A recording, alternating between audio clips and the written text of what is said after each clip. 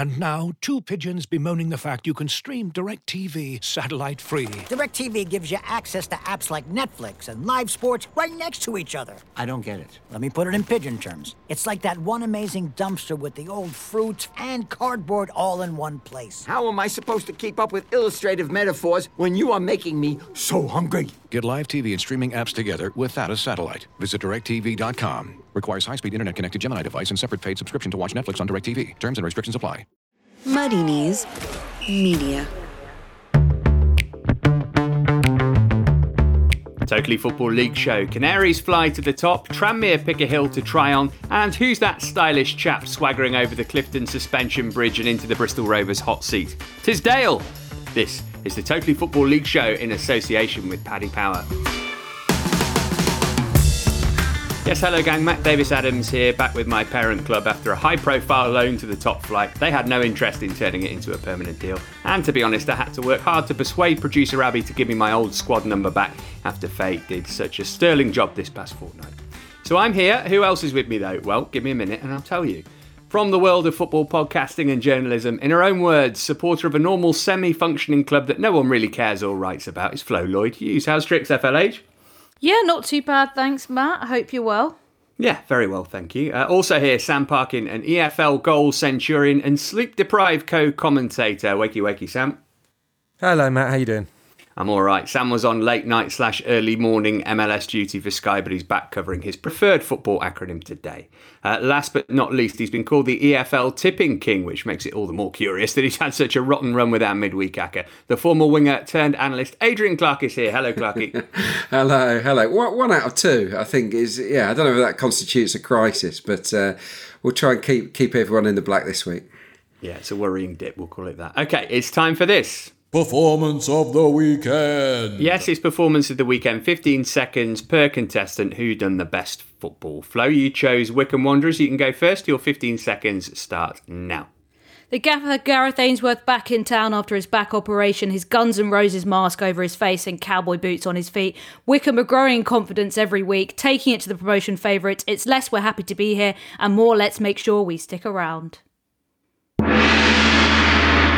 It's about half a second to spare. Listener, what you don't know is that Flo got that absolutely perfect first take, but Abby's internet let her down. So minus points for the producer there. Sam, how about you? You've gone for Fleetwood Town. Your 15 seconds start now. 5 wins in 6 for the Cod Army. Captain Pugwash galore with another 5 goals racked up against the hapless Pilgrims. Roster and Finley ran the midfield. Callum Camps already into double figures. Only Marquis at Portsmouth has scored more. Joey, we might have to start being nicer. Very good. I'm going to go next. I picked Carlisle United. My 15 seconds start now.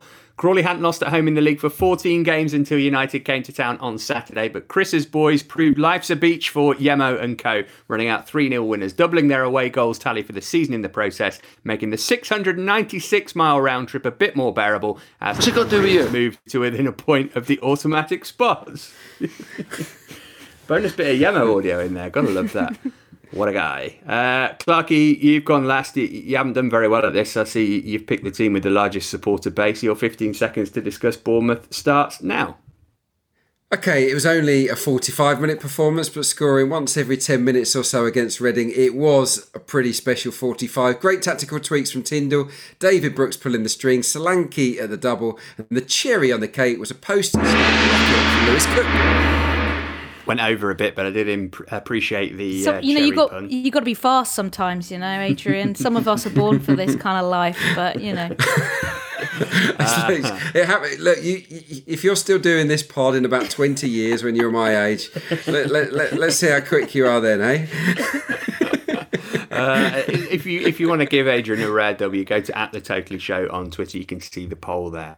Before we get into the match action, let's talk about the 5 subs rule that came into effect this weekend. Sam, what do you think? Necessary evil, good idea that's here to stay, or brutally unfair way to hand teams with deep squads a big advantage? I'm a little bit on the fence about it. I think it's going to lead to some really intriguing ends to games. Obviously, we don't have the extra time to contend with the league programme, but the opportunity to really freshen up sides in latter stages is probably going to see a plethora of late goals, teams hanging on for dear life because you can essentially change half your team. Ryan Lowe did just that, I think, about half time at the weekend. So I'm sure we'll come on to that later. So going to be very interesting, but it is a season like no other. And it probably does mean that the teams with the deepest squads are going to have a little bit of the upper hand, which is not entirely fair, you would say. And that's something that we've tried to, I suppose, police throughout all this, just keeping it as sporting integrity basically in place until we get beyond this. But Flo, I guess that the sporting integrity has to come secondary to player welfare, and you can also make the argument that the sporting integrity won't be there if and when supporters are allowed back at some stage of this season anyway.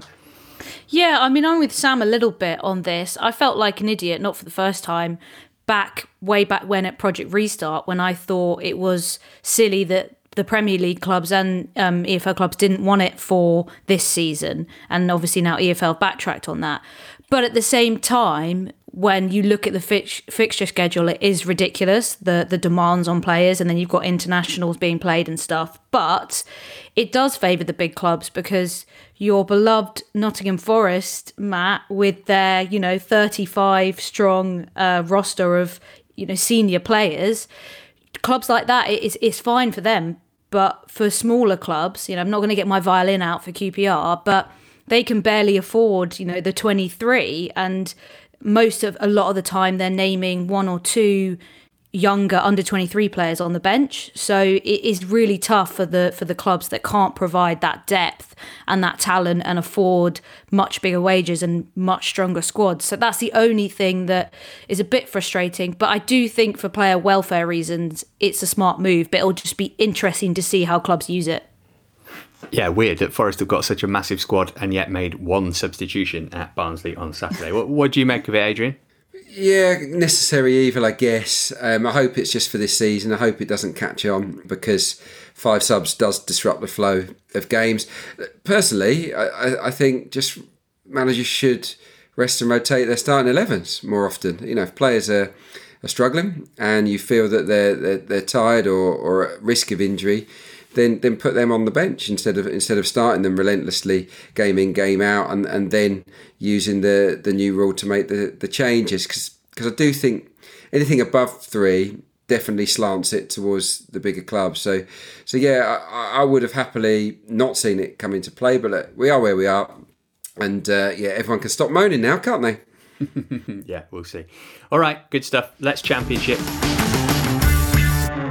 On this week's From the Horse's Mouth podcast, the lads are joined by Shane Lowry, fresh from his Masters performance at Augusta. Here's what Shane's caddy was too scared to say to Tiger Woods after his disastrous 10 on the 12th. Because any time he hit a bad drive or an average drive, he'd say to Joe, his caddy, that was like one of yours. And we stood on the 13th tee and Bo said to me, what do you think he'd say if I said to him, I bet you wish Joe hit that one? Search Paddy Power on your podcast provider to listen now. Paddy Power. 18 plus begambleaware.org. This is the Totally Football League Show, part of the Athletic Podcast Network. Championship headlines. Norwich, top of the table courtesy of a Pukki pen. Teemu Pukki's penalty rolled into the corner of the net. There's no doubt about that one. Norwich City lead at the Riverside. It's Teemu Pukki's 5th goal of the season. Rue Senior co-management didn't help Derby even after Brizzle's closed shop this week. Other impressive results saw Wycombe hold Brentford to a 0-0 draw. Barnsley beat Forest, as usual, while Swansea are up to 4th after seeing off Rotherham. According to the Athletic's David Ornstein, Borussia Dortmund are looking at Brentford's Marcus Fors. And Preston's Darnell Fisher might well have ballsed up his chances of playing in North End's next few fixtures after twice grabbing Callum Patterson by the swingers in Saturday's win against Sheffield Wednesday. Pulis, more like pull this. First game we're going to talk about though, Bournemouth 4, Reading 2. Bournemouth coming back from 2-0 down to win a game. First time they've done that in 3 years and 11 months. They shared 6 goals with the Royals on the South Coast. Adrian, pretty good Bournemouth at the moment. We'll get to Reading, team of 2 halves, season of 2 halves so far for them, but Bournemouth looking really solid. Yeah, they are, yeah. And look, it didn't go their way in the first half of this game, but they didn't let it impact them. they carried on regardless. Hang on. My wife is just crawling into the room, just to my right. I love it. Right. No, it was, the first half didn't go Bournemouth's way, but it was another good day for Jason Tindall. Absolutely brilliant, because he addressed the problem at half-time, really tore into his players, maybe for the first time, actually, since he took the hot seat, because it's largely gone pretty well, hasn't it? So he's laid into them at half-time. He's hauled off Diego Rico and switched Lloyd Kelly from centre-half to left-back. And it sort of reinvigorated the team. And it was a tremendous second half, packed with good football. Really, really good goals. I mean, Lewis Cook's screamer was just a peach, wasn't it? And I really liked the David Brooks pass for Danjuma, the cross from Kelly for Solanke, and even the Solanke goal where he tackles Raphael. That showed real spirit as well. So, yeah, it was tremendous from Bournemouth. And Tindall looks a good manager to me. It's pretty hard to find any fault with him so far. Flo, I'm not doing predictions on Bournemouth anymore, but I've got to say I didn't think that they'd start this season quite as well as they have done. But as we've spoken about before, if you can keep a core group of some of your Premier League players when you come down, it's a huge advantage.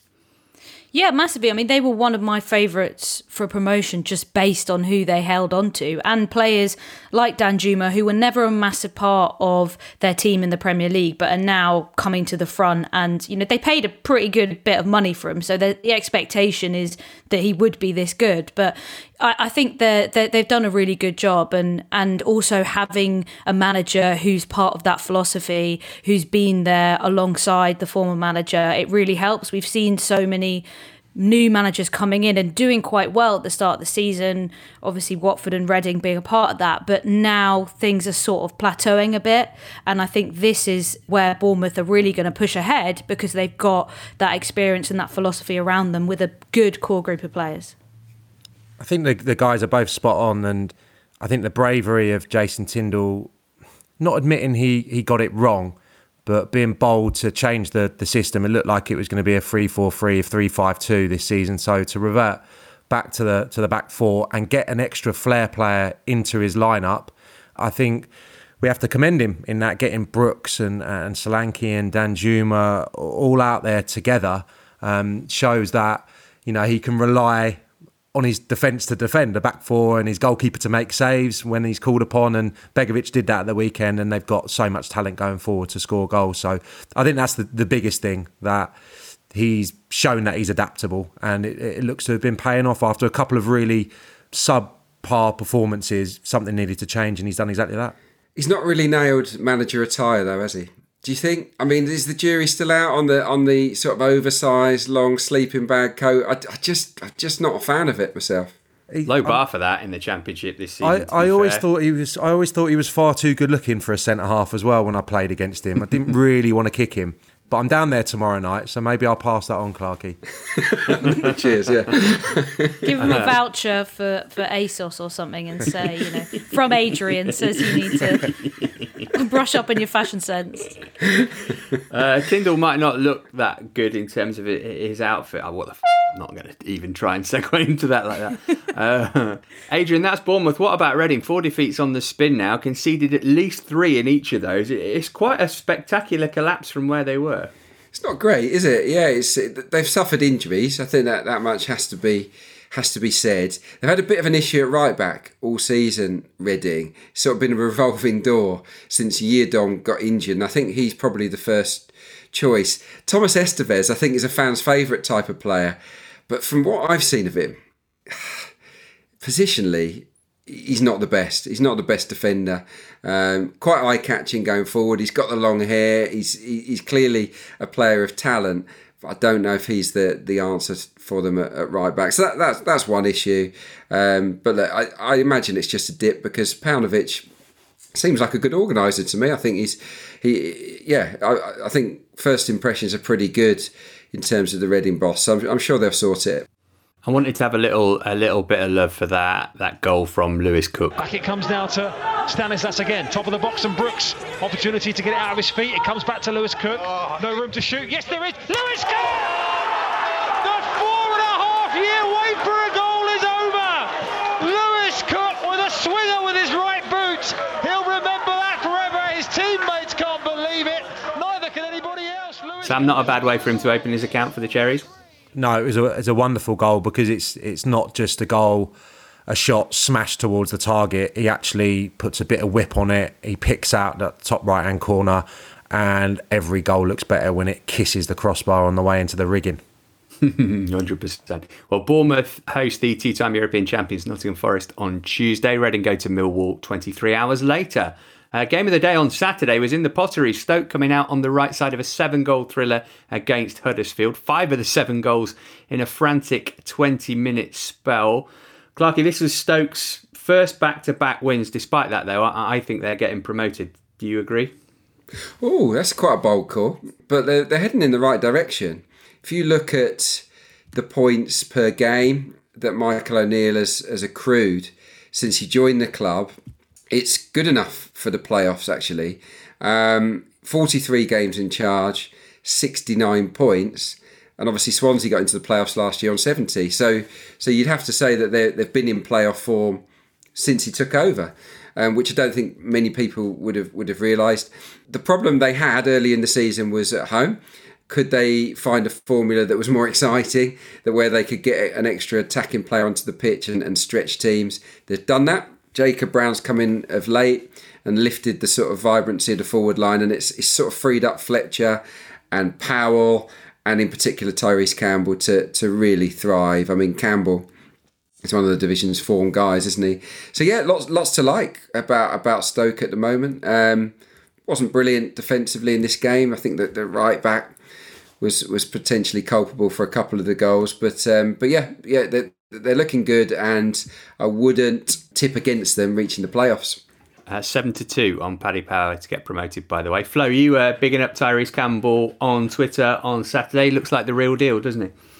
Yeah, definitely. And I think Stoke have a better blend now of youth and experience, because they had got a bit of a reputation of being full of kind of old and crusty pros that were just picking up a last paycheck. But I think O'Neill's done well to make use of some of that experience, but not let it dominate the team, which is definitely what had been happening over the last few years. And he's done a brilliant job. I didn't even realise it was their first back-to-back win of the season.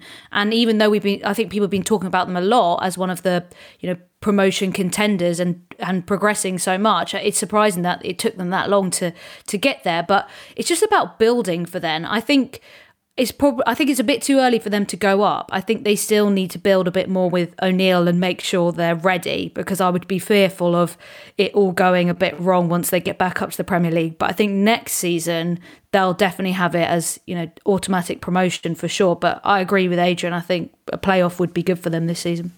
Yeah, and a decent week for Joe Bursick. Made his England under-21 debut in the week, and then his first Stoke start between the sticks here. As for Huddersfield, Sam, I feel like it's going to be one of these kind of seasons for them. They were 4 unbeaten, now 1 win in 6. It's been a fairly traumatic couple of years in terms of all the managerial upheaval. This is just going to be a kind of season of inconsistency for them, perhaps.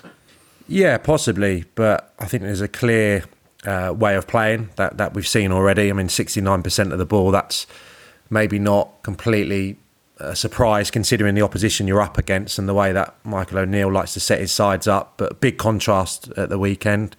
They get after the ball very quickly, Stoke City, and obviously it forced Huddersfield into errors. So that's where they're going to have to improve with the ball if they're going to play this style, because the big errors led to goals in the first half. Stearman and obviously Pereira, another third choice for a rare start for Huddersfield, like Bursick for Stoke. So I'm surprised we've got to this stage without talking about that, because 2 goalkeepers really at fault for all the goals, but you could tell that they hadn't played a great deal of football. So I thought that was really interesting. But they've had some standout results, Huddersfield, winning away at Swansea and thump Millwall away from home.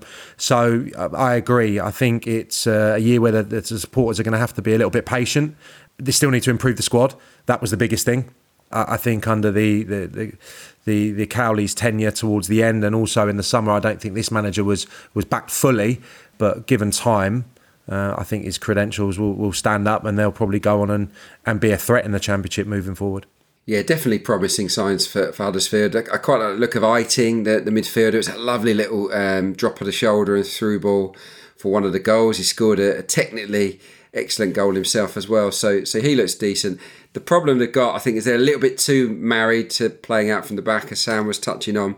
Stoke, afterwards, they talked, Michael O'Neill and the players, they talked about how the game plan was basically to smother Jonathan Hogg.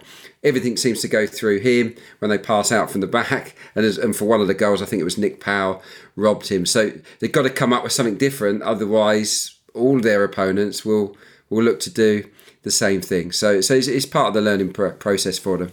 All right, let's rattle through another couple of Championship games. Bristol City 1, Derby 0. Tumultuous time for both clubs. City had to close their training ground last week after a number of positive COVID cases. Didn't need much practice to beat Derby, though. Famara Jeju with the winner late on. 7 times they've scored in the final 15 minutes of games this season. Sam, Derby, too many cooks here? Who's actually in charge? You can't have 4 joint managers at the same time, can you? I remember I asked Ryan about it last week or the previous time he was on, Ryan Conway. Seems to be a lot of people in that technical area all season with quite a lot to say. A lot of iPads, a lot of notes. So I think that was a problem prior to Cocu being relieved of his duties. I think this is an unusual case maybe because we've got 2 chaps there who are desperate for the job. I think that was very apparent last week, and maybe they're not completely singing off the same hymn sheet. So that can be difficult for the players. It looks to me that Liam Rosenior definitely wants the gig. He's very highly thought of, obviously, his work as a pundit and now as a coach. I think in terms of what he could go on and achieve, I mean, it could be anything. I think his reputation is that high. And obviously Wayne Rooney's the best player we've had for 20 years in this country. So you can understand the desire for both of these chaps to get their first opportunity. What they've got at the moment is not a particularly good team or a particularly good squad. I think the performance was marginally better at the weekend, but still no potency going forward. And until they solve that, they're going to be a team that's going to be fighting to stay in this division this year. I think he needs to get Knight into his best position. I think they need to integrate Sibley back into the side. But the biggest thing is finding someone to get them the goals, because the performance was better, but not enough in the final third. What do you think, Flo? Yeah, I think it's so clear. I completely agree with Sam on all of that. And I think it's really clear that there's a complete leadership vacuum there. There's no one who has control really of the tactics, the strategy, the dressing room. Everyone's on an equal playing field, and I don't think that necessarily works when you're a club in trouble. I think you need someone to be taking the lead and to be in charge. It just seems at the moment no one really knows what to do, and when you move someone who's been, a core part of the team as a player and now say, right, you're player manager, but you've got 3 other coaches with potentially equal responsibility, it just doesn't work. They're close to getting that takeover over the line. It's been approved by the EFL. So I think the best case scenario is just to get that done. I think bring someone external in so that the power and the structure is kind of reasserted, and keep on someone like Rosenior as assistant, because I think, like Sam said, he's got massive potential. Perhaps he doesn't want to be assistant and he wants the top gig now, and maybe he'll need to go elsewhere. But I think you need a bigger presence there, because I think they will climb out. They haven't got loads of work to do because the people above them haven't stretched it that much. So they could climb out quite easily, but they just need to make a definitive decision now, because otherwise they'll start slipping further and further back. But hopefully once they've got this takeover over the line and sorted, then they can start building and just go back to basics. It's a volatile market, but Paddy Power got Rooney as even money favourite for the gig. Rosenior at 14-1, even though he's eminently more qualified. Let's move on to Middlesbrough 0, Norwich 1. As was the case in my recent run-in with Hammersmith and Fulham Council's parking department, there was penalty drama at the Riverside when Norwich moved top of the pile, courtesy of Pookie's pen, but that came after Borough had their own spot kick ruled out because James Tavernier touched the ball twice as he slipped and scored. Warnock said, he just slipped, didn't he? I've not asked him, but that's what ref said, and he's main one. Adrian, has this ever happened in a game that you've played in? No, I don't think so. No, I could see how it happens, though. I mean, yeah, I think I've taken penalties and slipped as I've taken it before, but luckily never sort of had the double hit. But yeah, a good spot, I think, from the referee. Even though, I mean, how do we feel about it? I mean, is there a big advantage in a double hit anyway? I mean, it's not like you do it on purpose, is it? I kind of feel that it should be allowed, but But look, the rules are there. But yeah, Borough didn't really do enough, I don't think, to win the game anyway. Norwich were the better team, controlled it.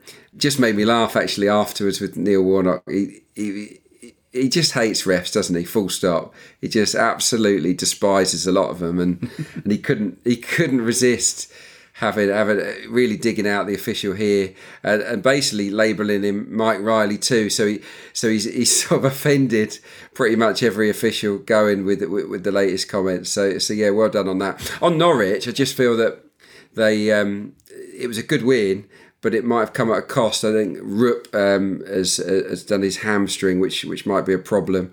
Hugill has got a problem as well. So the injuries are mounting up because Mumba and Kintia are also out at the moment. So Norwich are going great guns at the moment. Only 8 conceded in 12 games. Unbelievable difference from the Premier League. But the next run of games might be tougher for them on a depleted team. Yeah, Daniel Farker said Pukki came back from international duty looking like a ghost. I would argue that he went looking like a ghost because he always sort of looks like a ghost. And also, I said James Tavernier. Of course, I meant Marcus. That's just my audition for the Totally Scottish Football Show. Before we move on from the Championship, Flo, have you got anything to say about QPR's draw against Watford? I know you watched it with the fam. Yeah, much improved from QPR. I think it means that Tuesday night against Rotherham is a big, important win because we need to start building form again.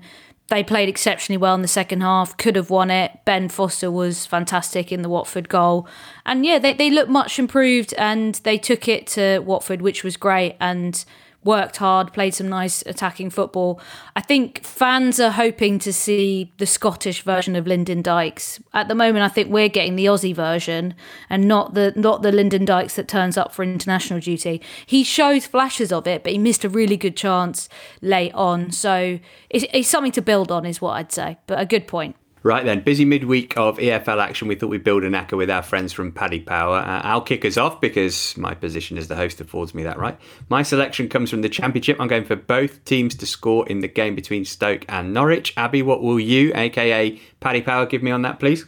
So for both teams to score between Stoke and Norwich, Matt, you're looking at 3-4. Crikey. Sam, your pick also comes from the Championship. Yeah, I'm going to go for Huddersfield to beat Wickham away from home. Touched on it earlier, they've won at Swansea, thumped Millwall as well, 3-0. Wickham obviously still struggling in the goal scoring terms, just the 6 for them so far. And having scored 3 at the weekend, the Terriers in defeat at Stoke, I just think that kind of, I'll do it again, Saturday, Tuesday might be tough for Wickham now. The reality of what it takes to get points in the Championship may set in this week. Abby, what are the odds on that? Well, for Huddersfield to travel to Wickham and win, it is 11-10. OK, we'll roll on with that as the show progresses. Next up, we're off to League One. Looking for an assist with your credit card, but can't get a hold of anyone? Luckily, with 24/7 US-based live customer service from Discover, everyone has the option to talk to a real person anytime, day or night. Yep, you heard that right. You can talk to a real human in customer service at any time. Sounds like a real game changer if you ask us. Make the right call and get the service you deserve with Discover. Limitations apply. See terms at discover.com/creditcard. The heating's on and is getting darker earlier and earlier. So why not cheer yourself up this November with a subscription to The Athletic for just £1 a week? That's right, just 100 of your finest British sterling. And every 7 days, you'll get unrivaled analysis and in-depth features from the very best football writers around. Plus, a breaking news service and ad-free versions of all The Athletic's podcasts. Sign up today at theathletic.com/league show.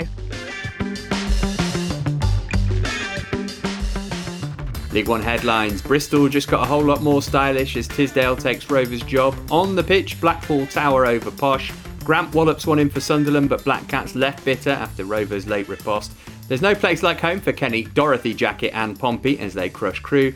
And the Spanish consortium hoping to buy Wigan have had their exclusivity period extended for a second time as they try to tie up a deal to buy these stricken Latics. Let's start our look back at the weekend's action at London Road, where Peterborough lost their grip on top spot after losing 2-1 at home to a resurgent Blackpool side who paid tribute to their academy manager Warren Green, who passed away last week. Clarkie, 5 wins on the spin in all comps for Blackpool now. It was always going to take time, not only for such a new squad, but a new manager as well, and those to integrate together, but signs that's starting to happen now.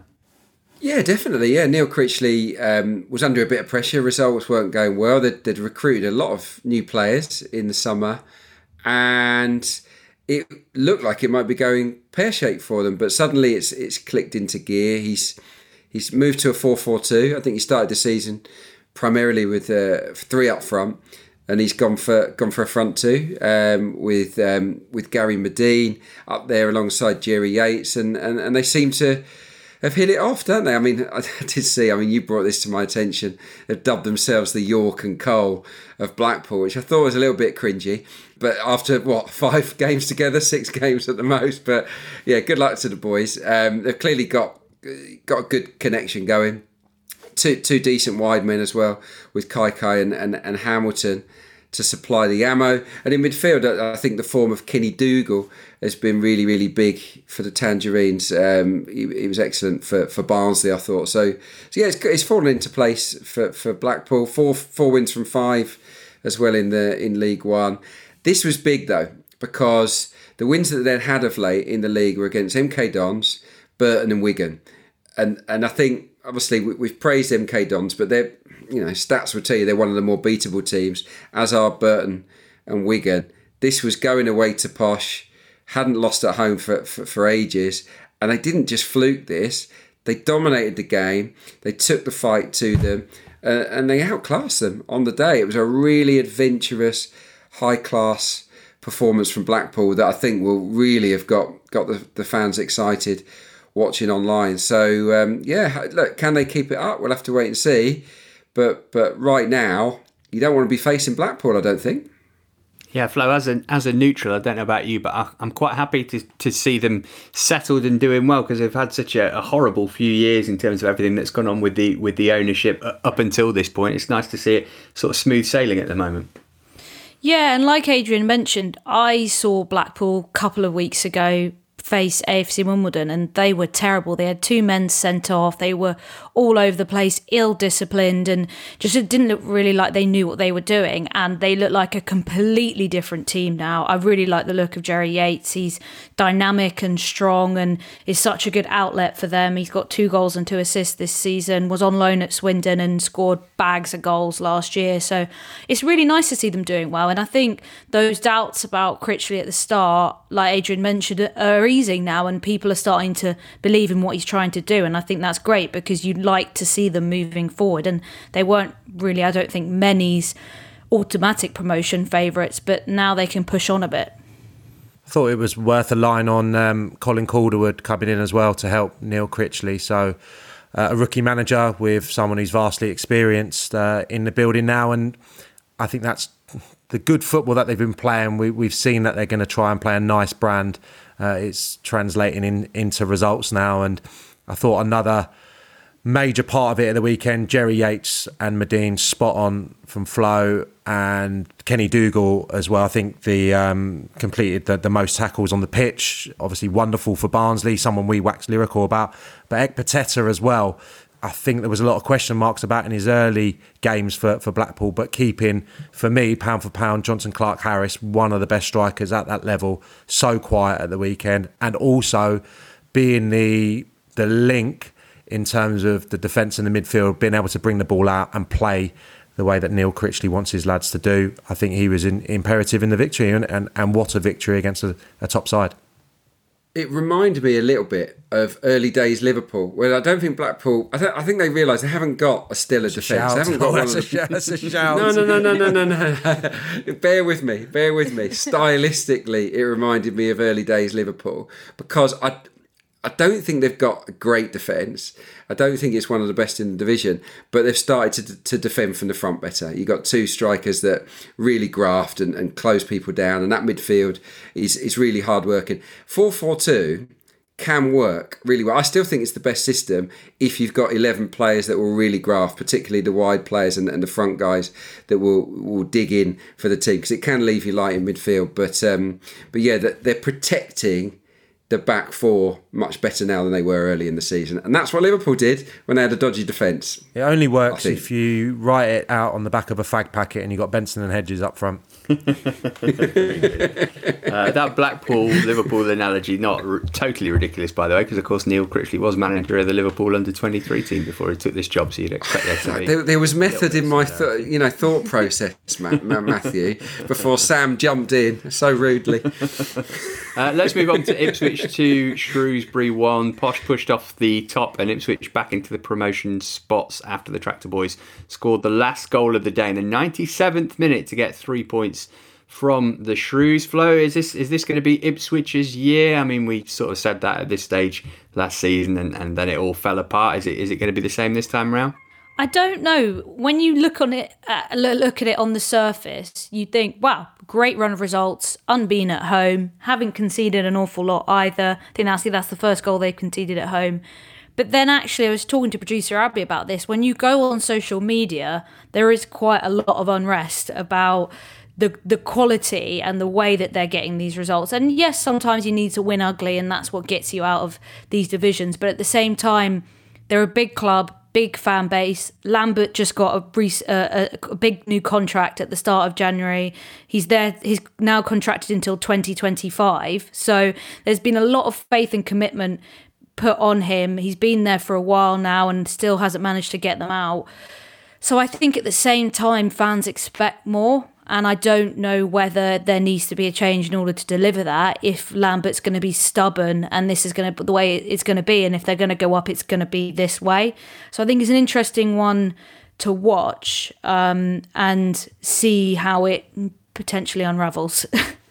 Sam, last time Ipswich supporters were digging their heels in about the style of football, they got rid of Mick McCarthy and got relegated into League One. So should they maybe just take their medicine and hope that the results stay the same? You know I'm not going to have a go at any Ipswich Town supporters due to my relation. I don't want to be abused. Such a scaredy cat, Sam. I don't want to be abused outside Pizza Hut once again after a Derby Day defeat. Listen, it's gone a little bit full circle, because I would say they're probably playing a bit too much football now without enough purpose. We said it after the Lincoln defeat a few weeks ago, and I think that was evident again at the weekend. They're dominating the ball, I think, more than ever really over the last couple of seasons, but not hurting teams. And if they came up against a better team than Shrewsbury at the weekend, that home record maybe would have gone. They were reliant on a really poor own goal, and then I think a goalkeeping mistake for the winning goal as well. So they need to improve. They've got big injuries, don't get me wrong, but there's just I don't see a lot of thrust in the forward line. Sears and Judge in the wide positions, they've not got that ability to go on the outside really with pace and drive. Yeah, they've been good players, the pair of them, but that's not really their game. So the results are there, but the performance is clearly not. And yeah, I think that was probably a team who are not full of confidence that they faced in Shrewsbury. I think they've been better since they've gone to a 3-4-3. They're a bit more attack-minded this season, but they still don't have a great deal of goals within their ranks. So, yeah, it was a bit of a grubby victory. Yeah, I was going to say, like Sam mentioned towards the end there, Shrewsbury are not good. They're the sort of team that you want to be putting out dominant wins against. Ipswich had 69% possession, as Sam mentioned. They're just passing it around a lot and not really being very decisive with it. But Shrewsbury are really poor. I think they are going to be really struggling. They're 22nd at the moment, and it's not looking great. They've just got one win to their name. Burton, the only team below them, and who are obviously struggling too. So I looked at this game more, wow, Shrewsbury are bad, rather than, wow, Ipswich are good. Let's move on to Fleetwood 5, Plymouth 1. Sam's performance of the week. Pugwash over Pilgrims at Highbury Stadium. A brilliant performance from Fleetwood, Clarkie, but in particular, Callum Camp standing out again. An argument could be made that he is the signing of the season in League One thus far. Yeah, I'm not surprised he's doing well because he was someone that always caught our eye. We talked a lot about him last year when he was at Rochdale. He's good attacking midfield. He's got a lovely eye for goal. Scores good goals as well. It's not just breaking into the box and scoring tap-ins. He can score a range. So yeah, he looks a top player. Certainly one of the best in the division so far this season. Fleetwood, you just knew that they would start to come good. It's a really slow start, wasn't it, for them? We've talked about how they needed more experience at the back. They got it. Now you look at the bench. It's frightening, really.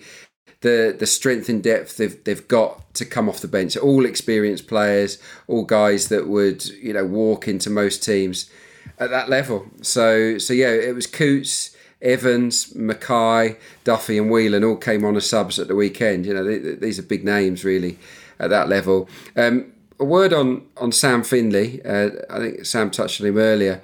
Came from Accrington. Just wonder, a bit of a kindred spirit there with Joey Barton. I know he's a Scouser. He got himself into real trouble at Accrington last season. Said some disparaging words to an opponent and was banned for 8 games and basically then got released.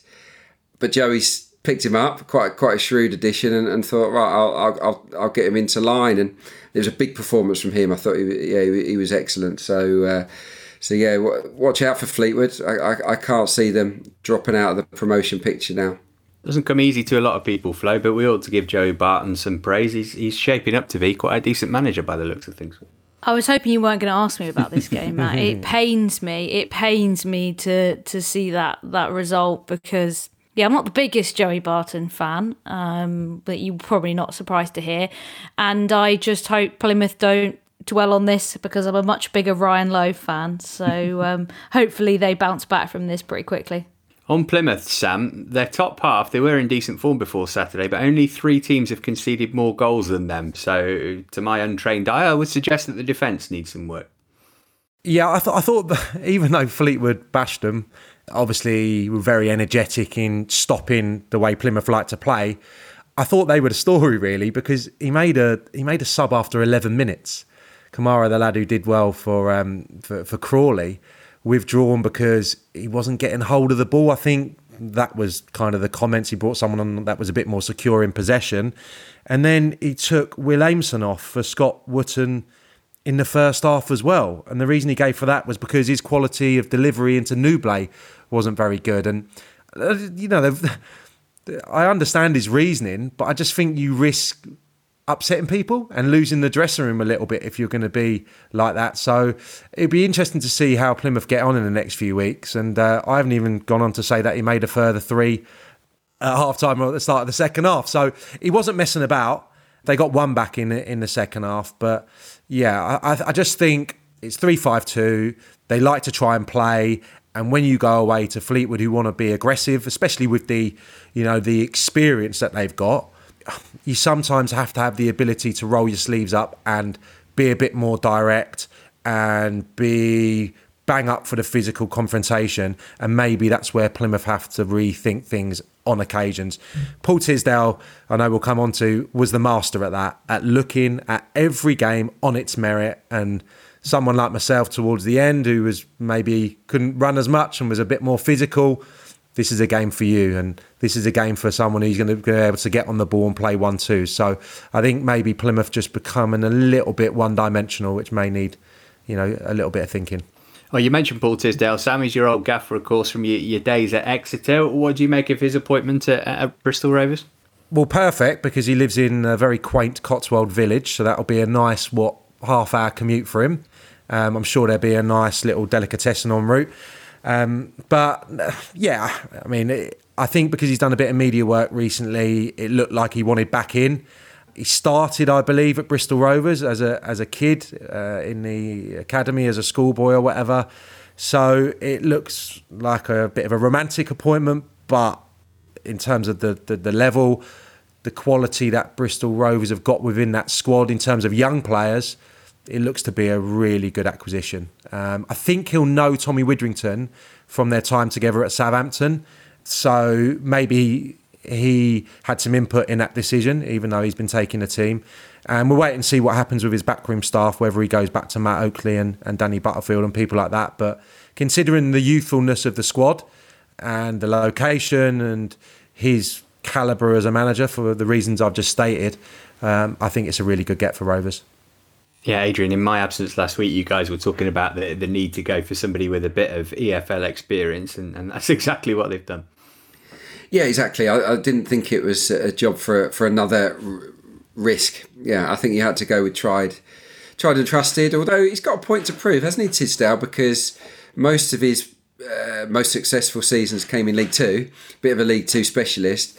At League One level, a bit more of a mixed bag, but then you could argue that, you know, with Exeter and MK Dons, he'd done well to get them to that level in the first place.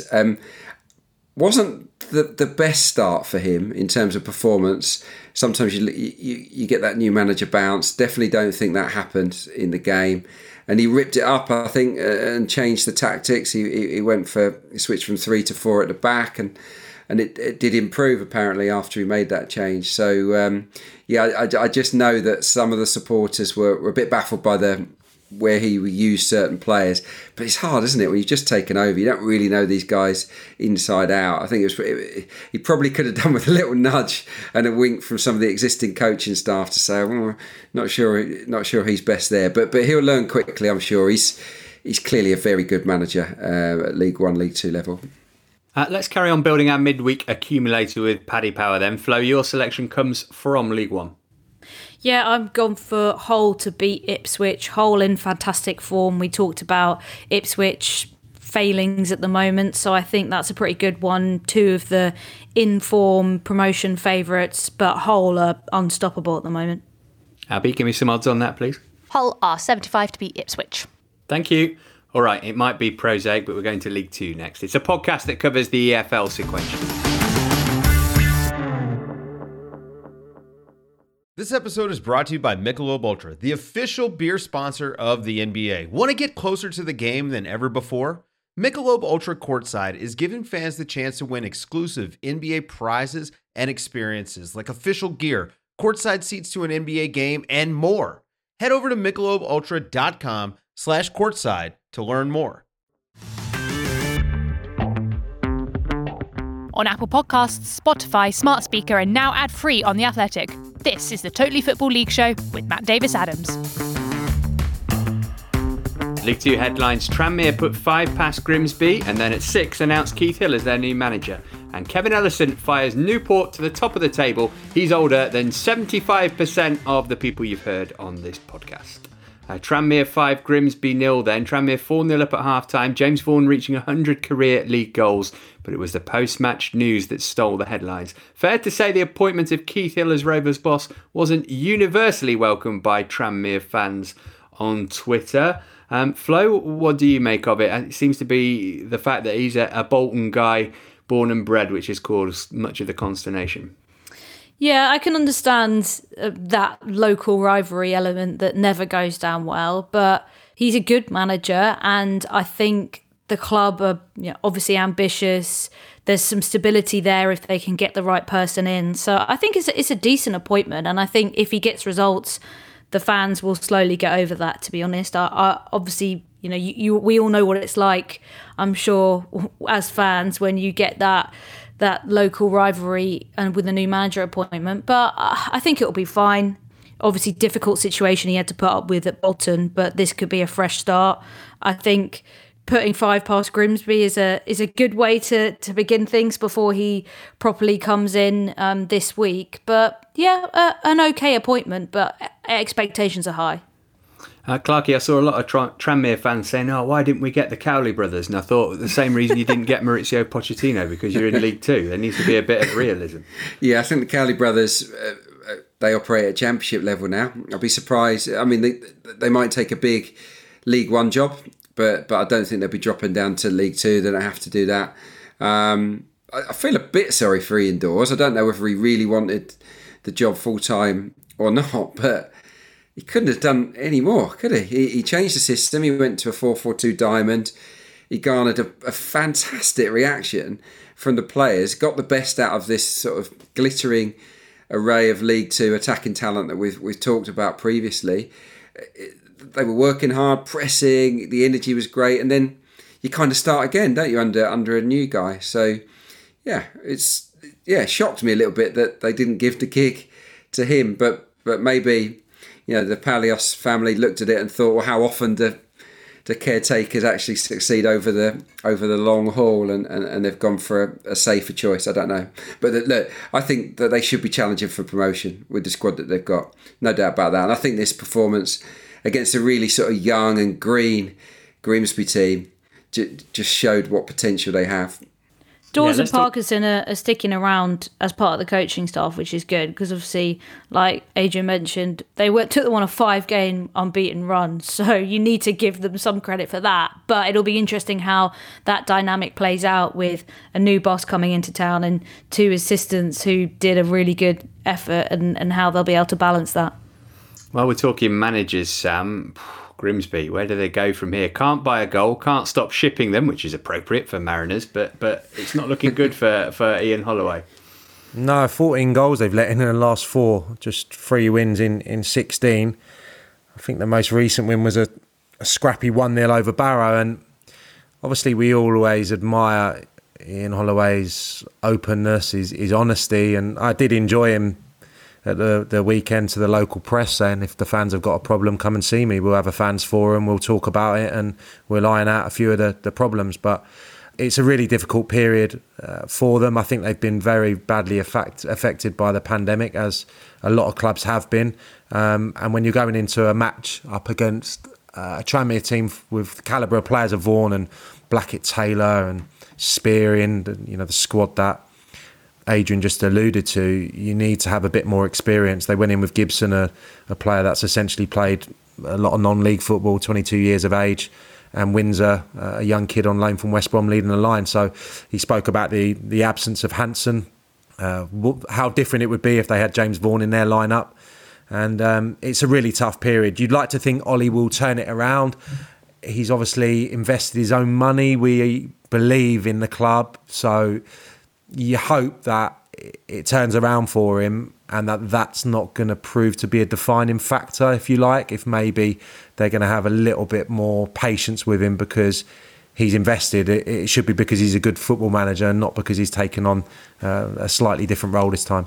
And he says, Matt, doesn't he, that he's in the process of selling up his home and moving to the area. So he wants to commit to Grimsby, and this is the peril of being a football manager. You can sort of uproot and really commit, and then if results go wrong, you'll still get sacked. It's as simple as that. So yeah, really sort of nervy times, I guess. And there's a little bit of an issue, isn't there, away from the pitch. Obviously, he dug out his scout, which I thought was interesting at the weekend. Sort of blamed him for giving him duff info. He can be quite emotional, Ollie, can't he? I think we all agree we really like him. He's a great guy. He can be emotional and maybe probably says too much sometimes. And the other incident was that he kind of went on record and said that a couple of players had left the club. One of them, Bill El Mojni, who's since gone on social media, set up a Twitter account specifically to sort of answer back and say, no, I've got a contract. I'll see you at training. I'm still here. So that is an issue for Ollie to deal with. Now, Bill El Mojni, he was described by Paul Sturrock as a walking foul when he was at Southend United, and that was one of the kinder expressions that I've seen associated with Bill El Mojni. He is the epitome of a loose cannon, and Ollie has said, he's gone on record and said, look, I shouldn't have signed him. And so I don't know how that one's going to get resolved one way or another. I think Bill El might need a little bit of a payoff to leave the building.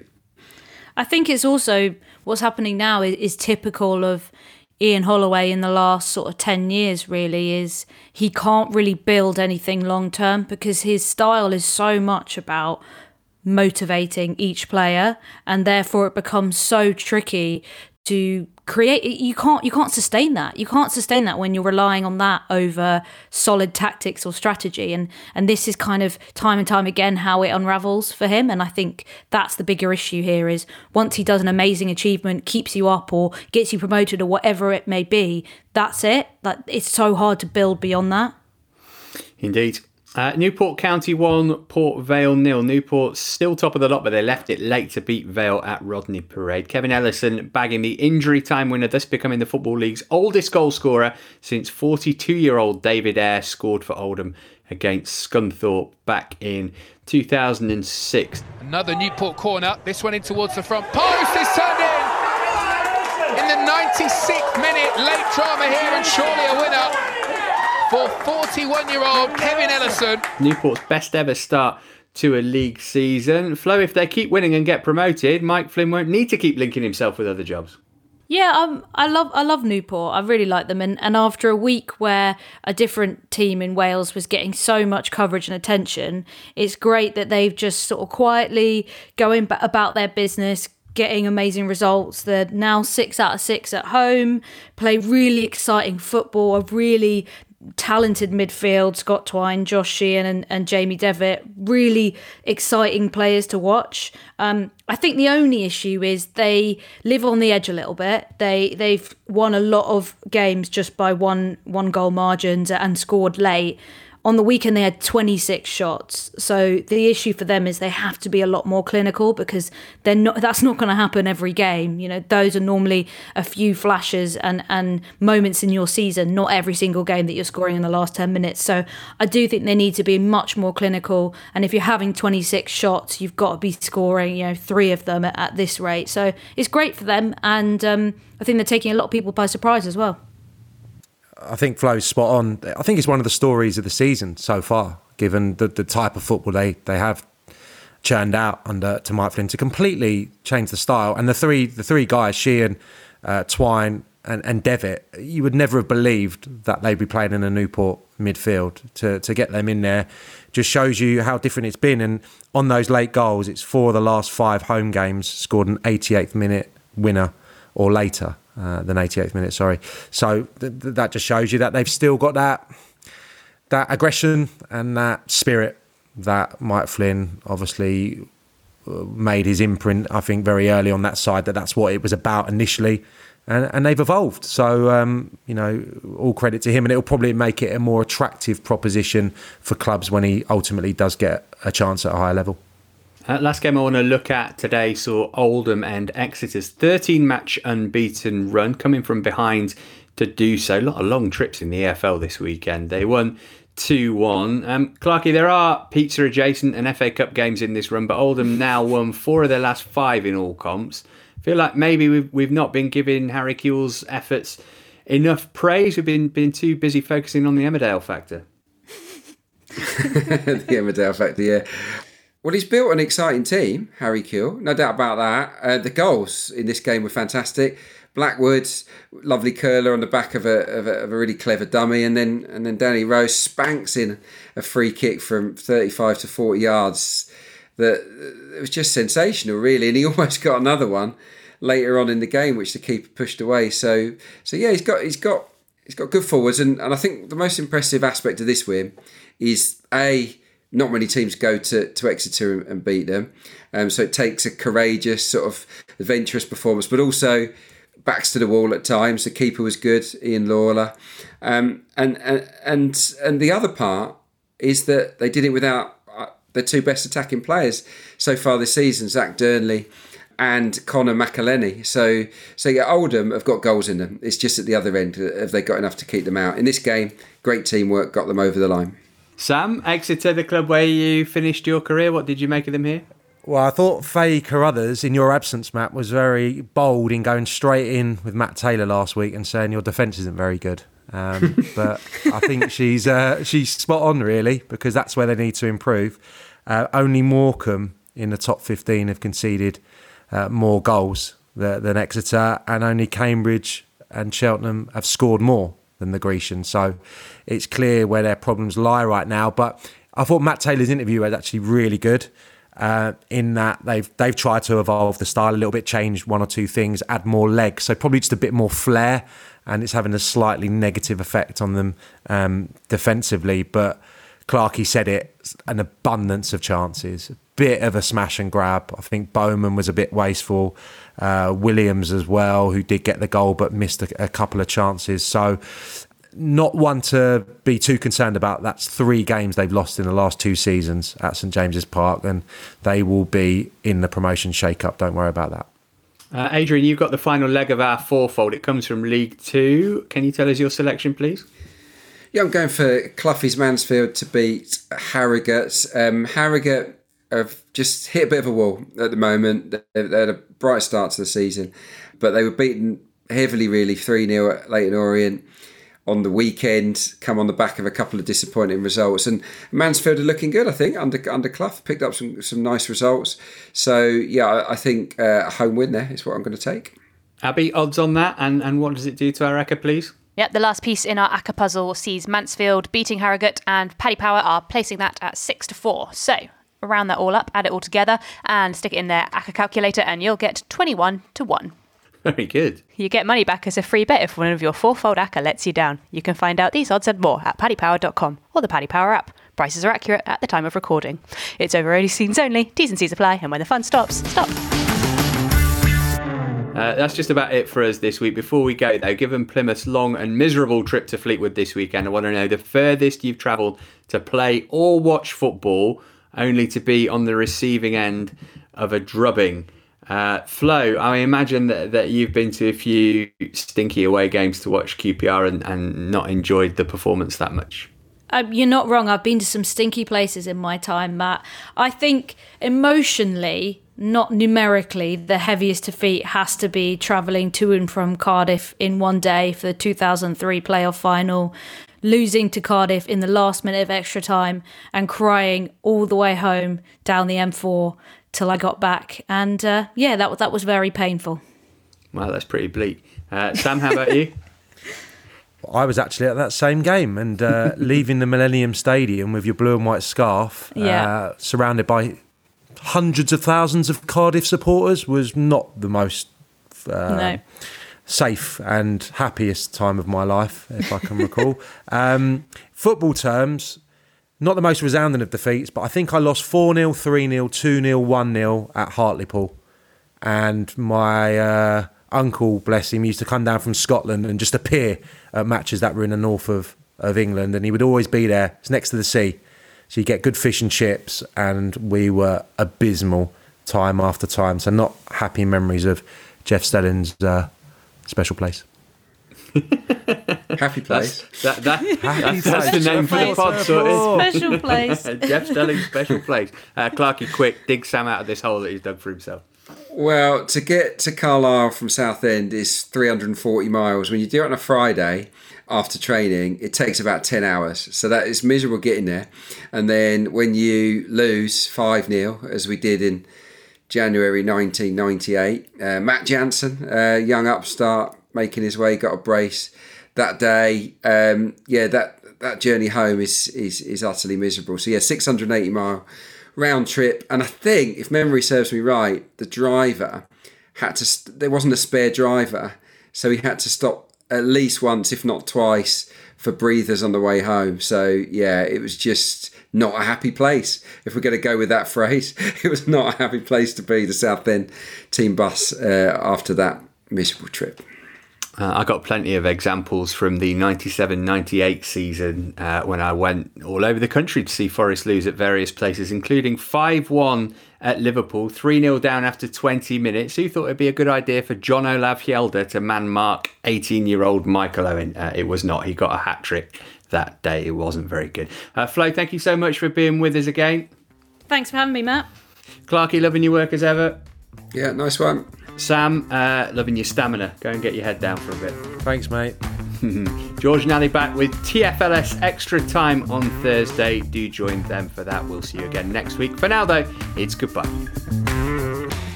You've been listening to the Totally Football League Show, part of the Athletic Podcast Network. Keep up to date with everything Totally at thetotallyfootballshow.com and by following at The Totally Show on Twitter and Insta. Check out all of the Athletics football podcasts on Apple, Spotify and all the usual places, or listen ad-free on the Athletic app.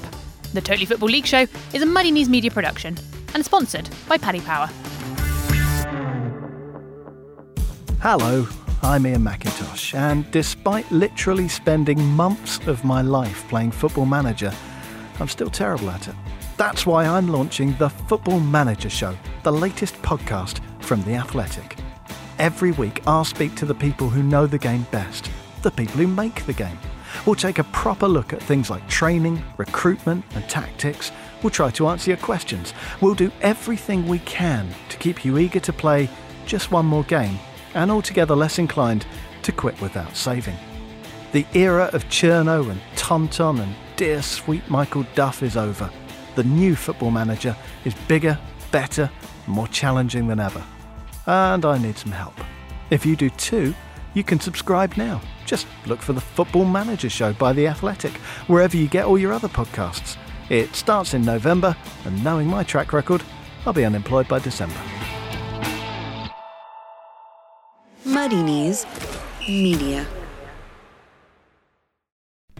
As you've probably heard by now, we've teamed up with BetMGM this season. We'll be using BetMGM lines to make all of our picks, and we'll have special offers for our listeners each week. If you haven't signed up for BetMGM yet, use bonus code THEATHLETIC, and you'll get a 1-year subscription to The Athletic, plus up to a $1,500 first bet offer on your first wager with BetMGM. Here's how it works. Download the BetMGM app and sign up using bonus code THEATHLETIC. Make your first deposit of at least $10. Place your first bet on any game and claim your voucher for a 1-year subscription to The Athletic. See BetMGM.com for terms. U.S. promotional offers not available in D.C., Mississippi, New York, Nevada, Ontario, or Puerto Rico. Gambling problem? Call 1-800-GAMBLER. Available in the U.S. Call 877-8-HOPE-NY or text HOPE-NY 467-369 in New York. Call 1-800-NEXT-STEP in Arizona. 1-800-327-5050 in Massachusetts. 1-800-BETS-OFF in Iowa. 1-800-270-7117 for confidential help in Michigan. 1-800-981-0023 in Puerto Rico. First bet offer for new customers only in partnership with Kansas Crossing Casino and Hotel. Don't forget, if you haven't signed up for BetMGM yet, use bonus code THEATHLETIC and you'll get a 1-year subscription to The Athletic, plus up to a $1,500 first bet offer on your first wager.